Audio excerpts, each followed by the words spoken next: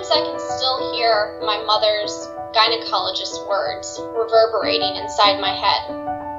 I'm sorry, Marlia, but the results were not what we hoped for. Like your mother, you tested positive for the genetic variant BRCA2. You have up to an 84% chance of developing breast cancer at some point during your life, and up to a 27% chance of developing ovarian cancer at some point in your life. And that's how I started my journey into a very uncertain world. Welcome to Health Stories, interviews inside the healthcare system. In this podcast, we invite you, the listener, to hear the real-life stories from clinicians, patients, other healthcare professionals, loved ones, and caregivers as they navigate through our complex healthcare system and provide you with tips and insights for how you might do the same. I am Nicole Deffenbaugh. I'm a health communications scholar and clinical communications specialist. And I'm here today with Dr. Marlia Dean Krusell. She is an assistant professor in the Department of Communication at the University of South Florida in Tampa. Her research investigates how communication can improve health outcomes for medical providers, patients, and their families. And so she is going to talk with us today about making decisions in an uncertain world and tell us a little bit about genetic testing and some of her experiences. So welcome to the podcast, Marlia. Thank you. So what a powerful story. I'll just start with that. I am very fascinated by this topic, and I'm sure our listeners are too, because there's so much talk about the increase in cancer and especially the genetic component that's connected to the amount of cancer that we have in our society. And want you to go back to that story and tell us what was it like hearing that you have an 84% chance of getting cancer? Yes, that was very hard to hear. But to be clear, it's an 84% lifetime risk, right? So that means as I get older, with time, my risk increases. So right now, I don't have an exact 84% chance of developing breast cancer. But regardless, hearing that you're highly predisposed to cancer is really overwhelming, and it creates a lot of uncertainty because you know you have this risk, but you don't know if you're going to get cancer or when you might get cancer. And so you have to make these decisions to protect your health and have good emotional well-being based on uncertain information, like a genetic test, like genetic test results. Yeah, I want to get into a little bit about your decision for doing this and a little bit about your family history. I wondered if you can tell our listeners a little bit about BRCA and what that stands for. So certain gene mutations cause a significant increase in breast, ovarian, and other cancers such as pancreatic, prostate, and melanoma cancer. And one of those genetic variants is BRCA. And BRCA stands for breast cancer. So the first two letters of breast, BR, and the first two letters of cancer, CA. It's often referred to the breast cancer gene, but as I mentioned, there are other hereditary cancers as well. And it's a genetic variant that greatly increases an individual's lifetime risk of developing these different types of cancers. So can you tell me a little bit about why you chose to get genetic testing for BRCA? I'm assuming that there's some sort of family history with this and wondered if you could talk a little bit about that. Yes, so when I was 8 years old and my brother was 4 years old, my mom found a tiny lump. It was barely even noticeable, and I subsequently watched her undergo breast surgery and reconstruction to her left breast, and then chemotherapy and radiation, as well as a preventative mastectomy on her right breast to prevent future cancer there. Mm-hmm. But it wasn't just my mom. In addition to my mother, my aunt, my mom's younger sister, and my grandmother, their mother, have fought breast cancer. And then my great-grandmother, which is actually my mom's dad's mother, she died of breast cancer at age 35. Mm-hmm. So the BRCA2 genetic mutation comes from her originally. So my grandmother's breast cancer diagnosis is not genetic, or we don't think it was genetic. Mm-hmm. It was just sporadic. So with so many of these cancer diagnoses, it's easy to wonder, or I grew up wondering really, perhaps cancer isn't just a disease, that perhaps cancer is a way of life. Mm-hmm. So given these 4 confirmed breast cancer diagnoses in my family, a few years ago my mom underwent genetic testing to determine if there was a hereditary explanation for why the women in our family got cancer. And not surprisingly, she tested positive for BRCA2, which led me to undergo genetic testing eventually.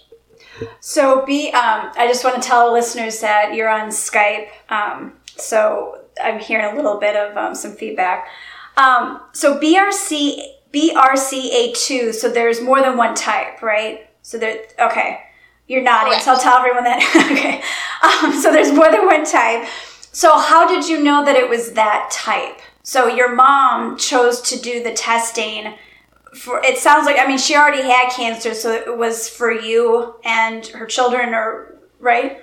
Correct, yes. So typically how it works is they want the person in your family who's been diagnosed with cancer to undergo the genetic testing if they notice that there's a significant family history of cancer. And there's a variety of different guidelines help you determine if you might want to look into genetic testing, and I can share those resources later. But so she was diagnosed with breast cancer in 1997, but didn't undergo genetic testing until I think it was about 10 years ago now. And she did decide to do the genetic testing so that myself and my brother could determine if we were at risk ourselves. Now, there is how genes work, right? There's a 50-50 chance that both my brother and I would test positive, right? Because we could have gotten the gene from my dad's side versus my mom. But unfortunately, I got my mom's lovely gene for that. Wow.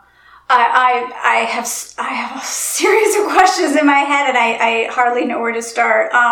One of the questions I'm curious is, how old was your mom when she was diagnosed? She was 38 years old, so it was premenopausal. Okay. It was aggressive, and it was very scary. This was the first bad thing that had happened, quote unquote bad thing that had happened in their life, and it wrecked.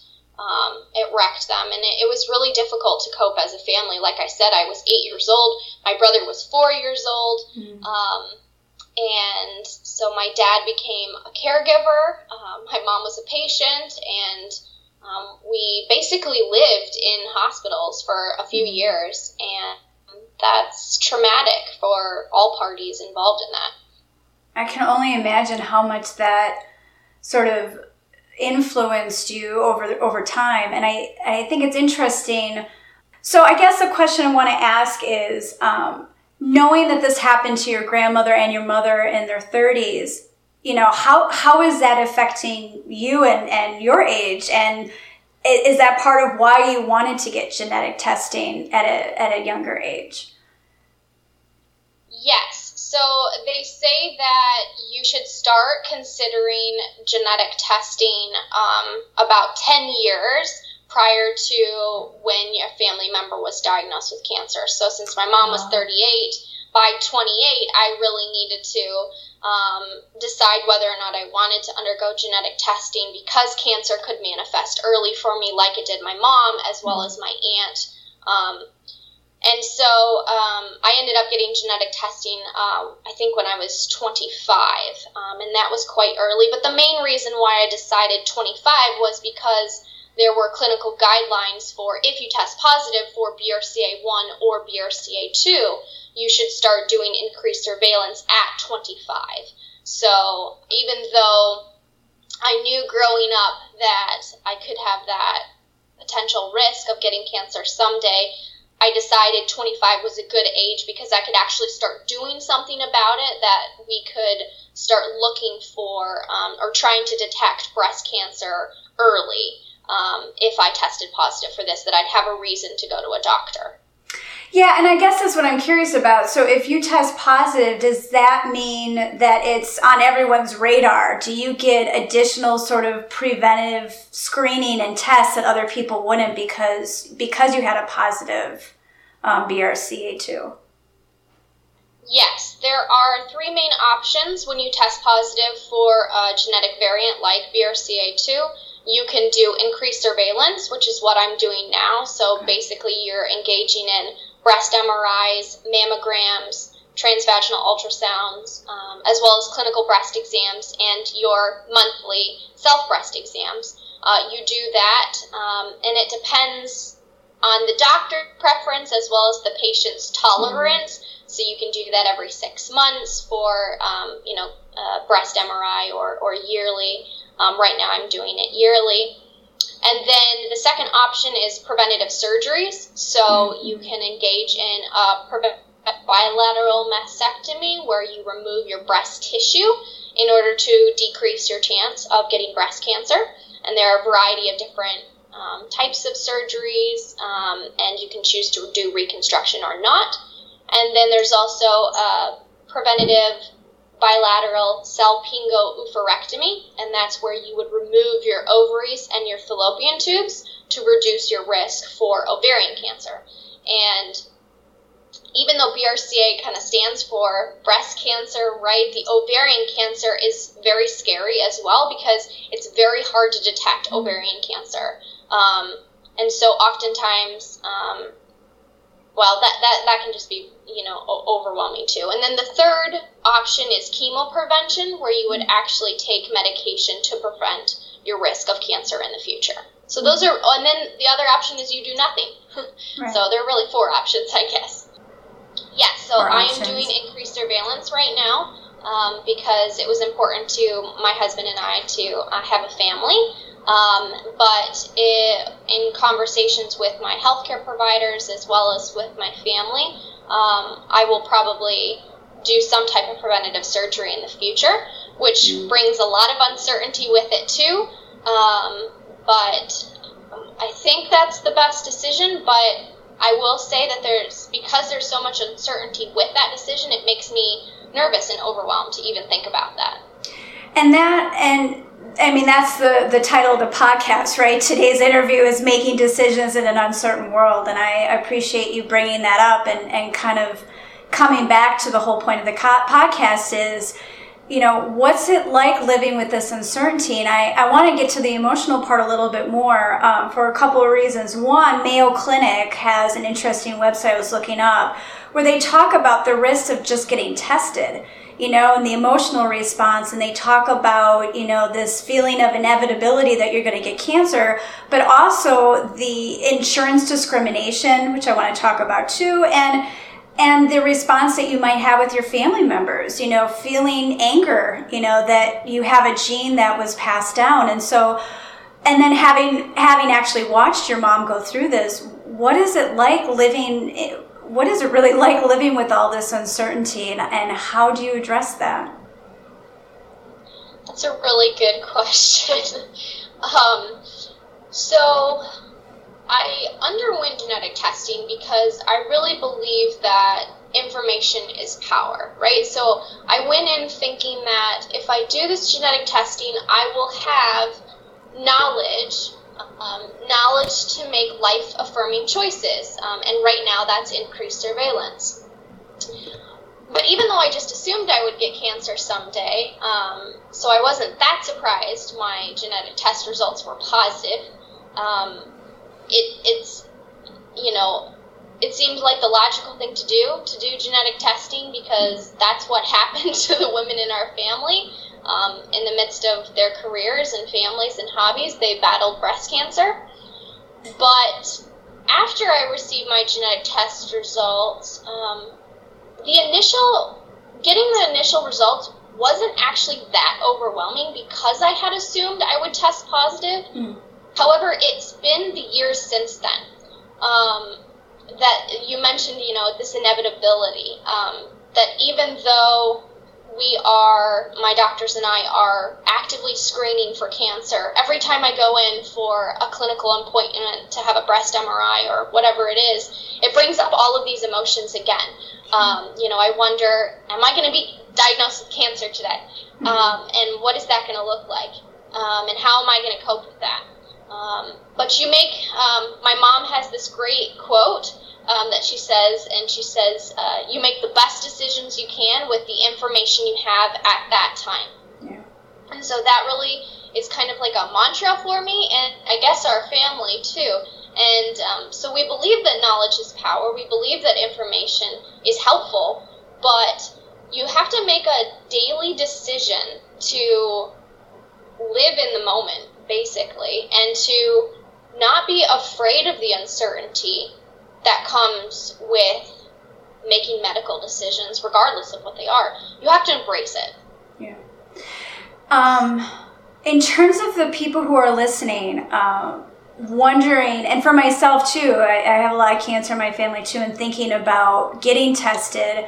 So what I'm hearing you say is that the positive result didn't really change much for you, in that you were already anticipating it was going to be positive. Is that correct? Yes, and my research actually shows the same thing, is that most people who undergo genetic testing end up expecting a positive result because of the significant family history of cancer in their family, which is interesting because, again, there's a 50-50 chance that you won't test positive, And thinking too about, there are three test results I read about that you can get positive, negative, or uncertain. And I can't even imagine what an uncertain result would give you when there's already uncertainty, and that's the reason you're getting tested anyway. Do you know anyone who's ever tested uncertain? I have not known anyone personally who's gotten, it's called a VUS, a variance of uncertain significance. I don't know someone on a personal level, but I have a couple colleagues within the field of health communication and genetics who are specifically looking at patients who have a family history of cancer, decide to undergo genetic testing, and then end up getting this VUS. And you're right, it's a whole new level of uncertainty because there aren't as specific guidelines for people like that. And oftentimes patients who get this VUS, they are ready to do something, and because of their family's history of cancer or because they're worried about the future, and then they have to make a decision based on uncertain information about, well, should I still screen? Should I consider surgery still? And then at that point, it ends up being a very personal decision. Yeah, right. So the genetic testing didn't really do anything to their uncertainty except increase their uncertainty in many ways. So, I mean, it's, and the other thing I had talked about earlier, because we're at the halfway point, I want to get into your experiences in the clinical world, having the testing, and talk a little bit more about that. But I am curious about, and I know others are too, we think about insurance discrimination, and wondering what questions you've asked and what your concerns are about that. Because I'm hearing you say that because you tested positive, there's actually more of an acute awareness to do some preventive tests and actually screen you more closely. So that sounds like that's a positive result of the genetic testing. But have you experienced or heard of the negative results, and that is insurance discrimination? Yes, I have. That's a good question. So right now, there's the Genetic Information Non-Discrimination Act of 2008, which says that you can't discriminate based on genetic information. However, that doesn't apply to life insurance. It only applies to health insurance. And so one of the things you want to be careful of is, well, I would recommend seeing a genetic counselor to discuss, any family history that you might have if you're interested in looking into genetic testing. But a genetic counselor will go through and kind of talk about positives and potential negatives for getting this type of information and how it might impact your life. And they will describe, the fact that you can't be discriminated right now because you're BRCA positive, in my case, but that there is the potential to be discriminated against for life insurance. Mm-hmm. So I have heard others recommend getting life insurance prior to undergoing genetic testing. Yeah. That's interesting. Yeah, I hadn't thought of that because I have heard that you're not supposed to be discriminated in regards to your health insurance. And yet now there's another loophole, right? So that your life insurance says, well, yeah, if you already are predisposed, then we can deny you that. Because I filled out life insurance recently and I don't remember that being on there. There were other exclusionary criteria. A lot of it was mental health, severe depression.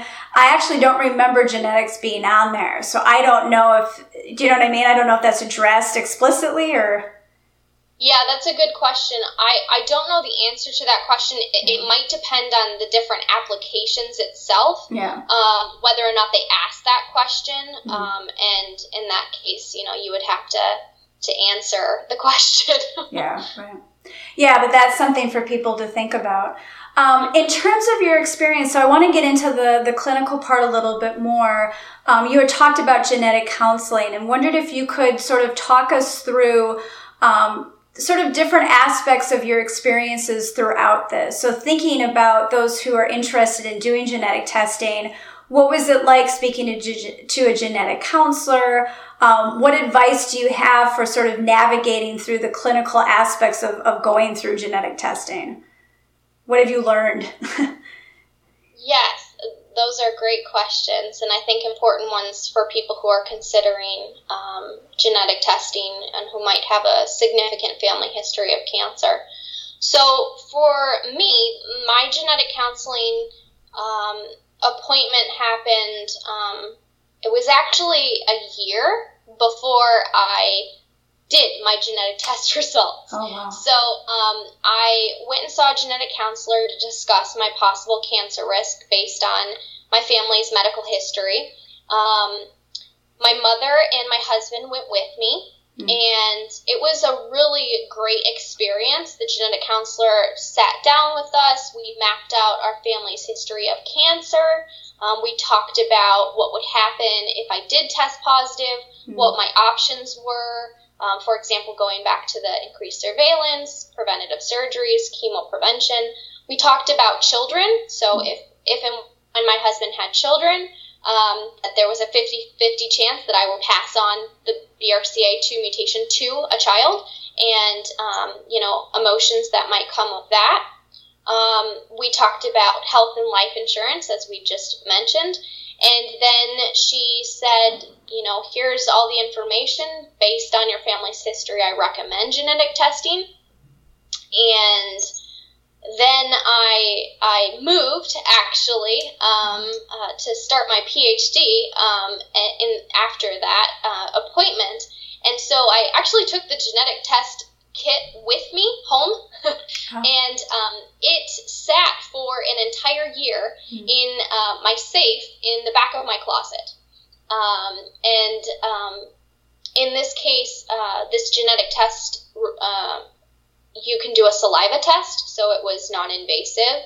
But it sat in my safe in the back of my closet for a year because I knew that if I tested positive for this genetic variant, it would change my life. And I wanted to be absolutely sure I was ready to receive those results, whatever they were. So when I finally did decide to complete the test, it was just in my house. My husband was sitting next to me, and I remembered, my mom's encouraging words, as I mentioned earlier, that if I did test positive, then it would be knowledge to make life-affirming choices. So I think going to a genetic counselor really helped me process my family's history of cancer and to make an informed decision to undergo the genetic testing. But ultimately, I decided to do the genetic testing because I do believe that knowledge is power. And so now I'm able to engage in personal decisions to prevent and detect cancer in my body. Yeah, thank you for sharing that story. It sounds like it just, despite what had happened to your family and everything that you knew and the great conversation that you said you had with the genetic counselor, you still took some time to really think about it and what the implications were, and it sounds like you had support as well. The other clinical question I want to ask you is, what has it been like since you tested positive? And I'm wondering about your primary care physician and maybe your gynecologist. I'm wondering the two-part question. Number one, it sounds like it's been good because they have heightened awareness of testing for things that they may not have tested for in the past. But do you find that there's any sort of discrimination against you as well, or maybe a bias of, are they overly aggressive looking for something that may not be that? Do you know what I mean? What has that been like for you? Yes, that's a great question. So I've been doing increased surveillance now for about 5 years. So practically what this looks like is when I get a new doctor. We've moved a couple different times since I got my genetic test results. So I always disclose to my primary care physician or my OBGYN that I am BRCA2 positive. And thankfully, the healthcare providers I've interacted with so far know what that is. They know what BRCA2 is, and they are on board for engaging in, increased surveillance and recommending me to, in my most recent case, Moffitt Cancer Center, where I am a part of their prevention program. So they've really helped me along my journey. I've also disclosed to my dermatologist I'm BRCA2 positive because I mentioned earlier, an increased risk for melanoma. So they screen me more closely.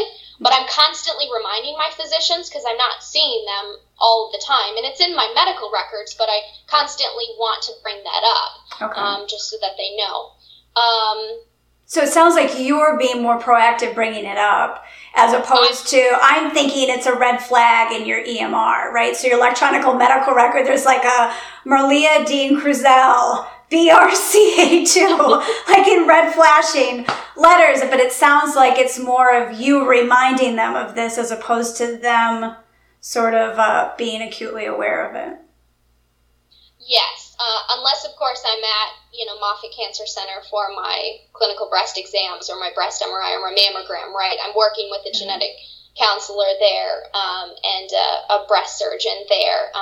So they know, and they're kind of guiding the actual screening process. But outside of that, yes, I am the one who is being actively participating with my doctors and saying, don't forget this, remember I have this risk, let's make sure, we're screening my breasts, and they're supporting. And overall, I've had really good experiences with my physicians. And I'm really thankful that my physicians not only care about my physical body, but they're also very attuned to my emotional well-being, which is, I think, really important when you're trying to work with a healthcare provider because of this information.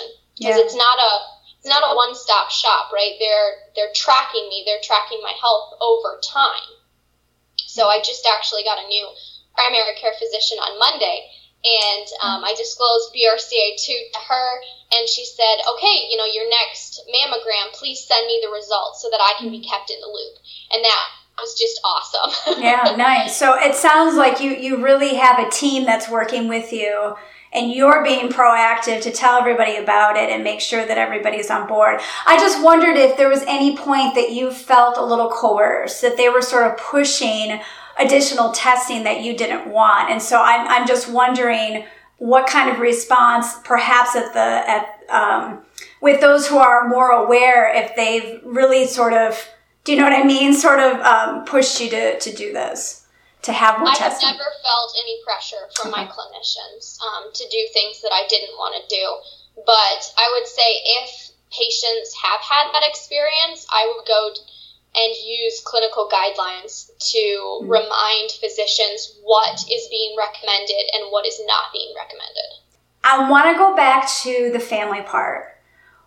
because I think that's really important to think about is how has your family and your mom, you had an aunt who had it, but you said your aunt was the youngest.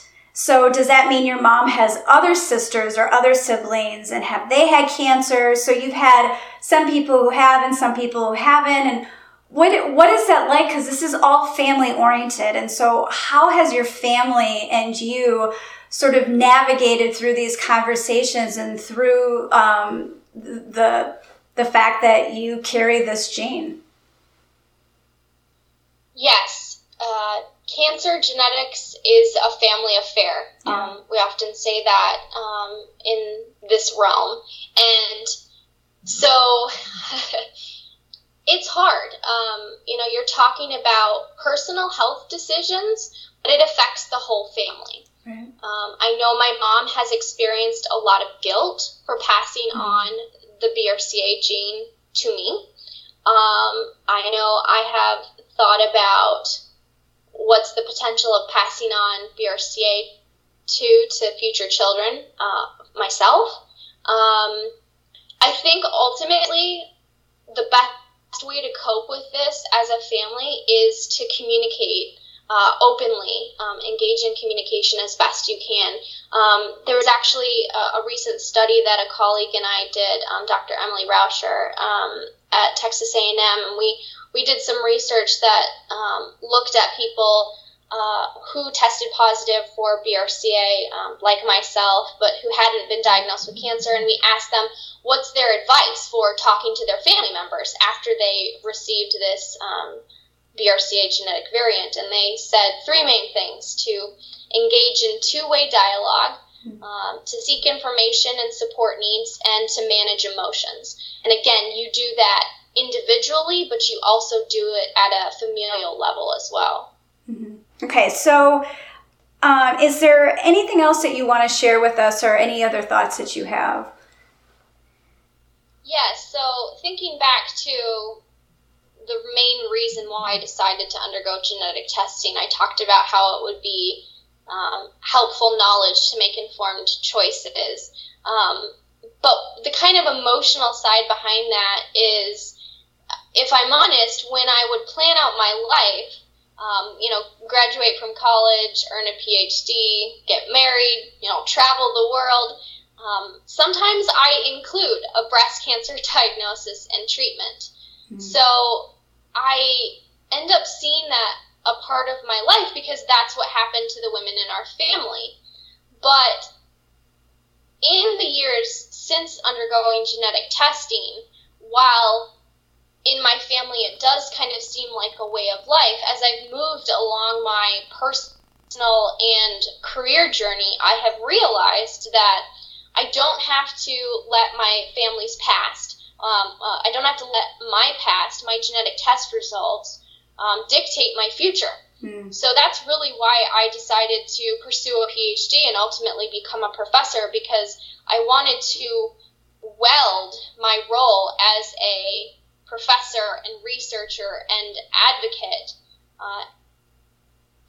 in order to improve patients' health experiences, as well as develop tools to improve health outcomes for patients like me. So by helping other people, I end up helping myself. Yeah.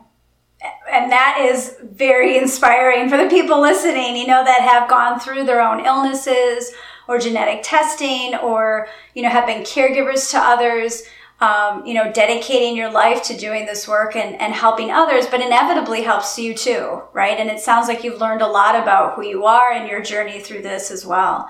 I want to end with resources that you can provide our listeners. So places to go, or any resource that has been helpful for you throughout this journey. So there are three main resources that have been really helpful for me in my personal journey that I'd like to share. One is the National Comprehensive Cancer Network, or the NCCN, and those are the evidence-based guidelines for cancer that I was talking about earlier. So if people are interested in genetic counseling and testing, they can go there first. The other is the National Society of Genetic Counselors. This is the professional society for genetic counselors, but it also offers education and advocacy for patients through multiple resources. And you can also find a genetic counselor at their website. So that's really helpful. And then the third one is a nonprofit organization that's committed to patients and their families affected by hereditary cancer. And I also volunteer with them because I think they do a good job of providing information and support, and that is FORCE. It stands for Facing Our Risk of Cancer Empowered. And all three of these provide great resources as patients make decisions for themselves in this uncertain world. Yeah. Well, thank you so much, Dr. Murlia, for joining us today and for sharing both your personal story, but also giving us a lot of information about genetic testing and its implications for ourselves, our families, and for our whole community. So thank you so much for joining us today. Thank you. As a reminder to our listeners, you can find us on Facebook at Health Stories Podcast, and you can like us as well. We are also on Twitter, Health Stories Podcast at Stories Health. So thank you again for joining us. We look forward to having you again next week. This is Nicole Deffenbaugh with Health Stories.